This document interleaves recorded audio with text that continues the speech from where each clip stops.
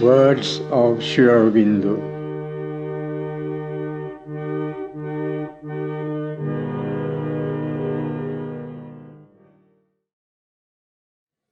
The influence of the psychic. When the psychic being awakens, you grow conscious of your own soul. You know yourself. And you no longer commit the mistake of identifying yourself with the mental or with the vital being. You do not mistake them for the soul.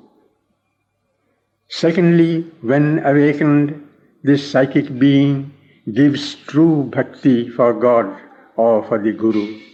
That bhakti is quite different from mental or vital bhakti. In the mind, one may have admiration or appreciation for the intellectual greatness of the man or Guru, but it is merely mental. It does not carry the matter very far.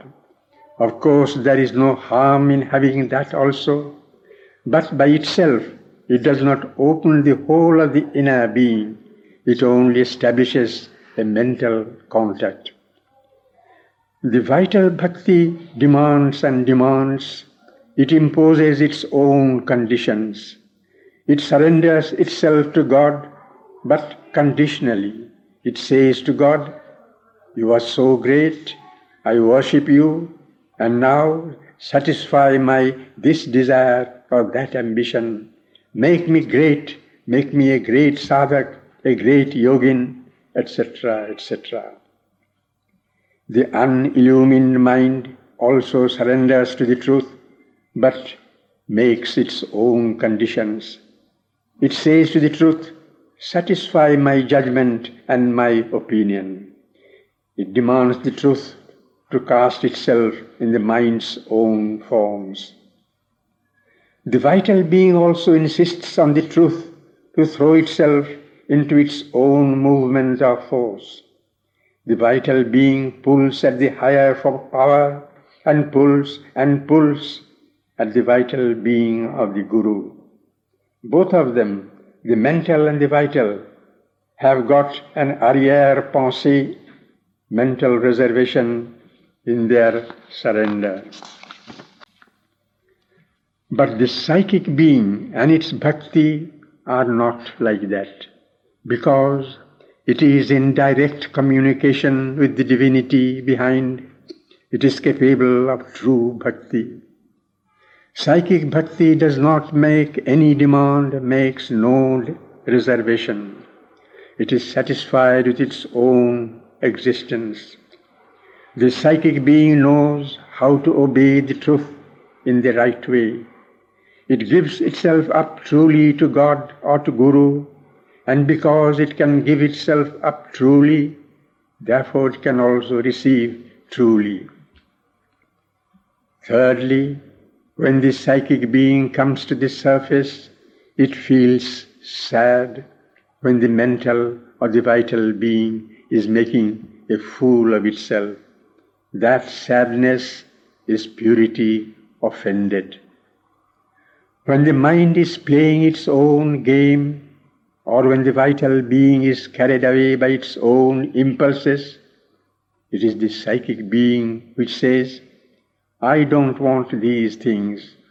What I am here for, after all, I am here for the truth. I am not here for these things." Psychic sadness is again different from mental dissatisfaction or vital sadness or physical depression. If the psychic being is strong, it makes itself felt on the mental or the vital being and forces them, compels them to change. But if it is weak, the other parts take advantage of it and use the psychic sadness to their own advantage. In some cases, this psychic being comes up to the surface and upsets the mental or the vital being and throws everything into disorder. But if the mind of the vital being is stronger than the psychic, then it casts only an occasional influence and gradually retires behind. All its cry is in the wilderness, and the mental of the vital being goes on in its own round.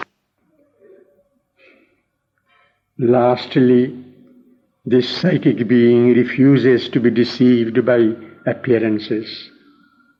It is not carried away by falsehood.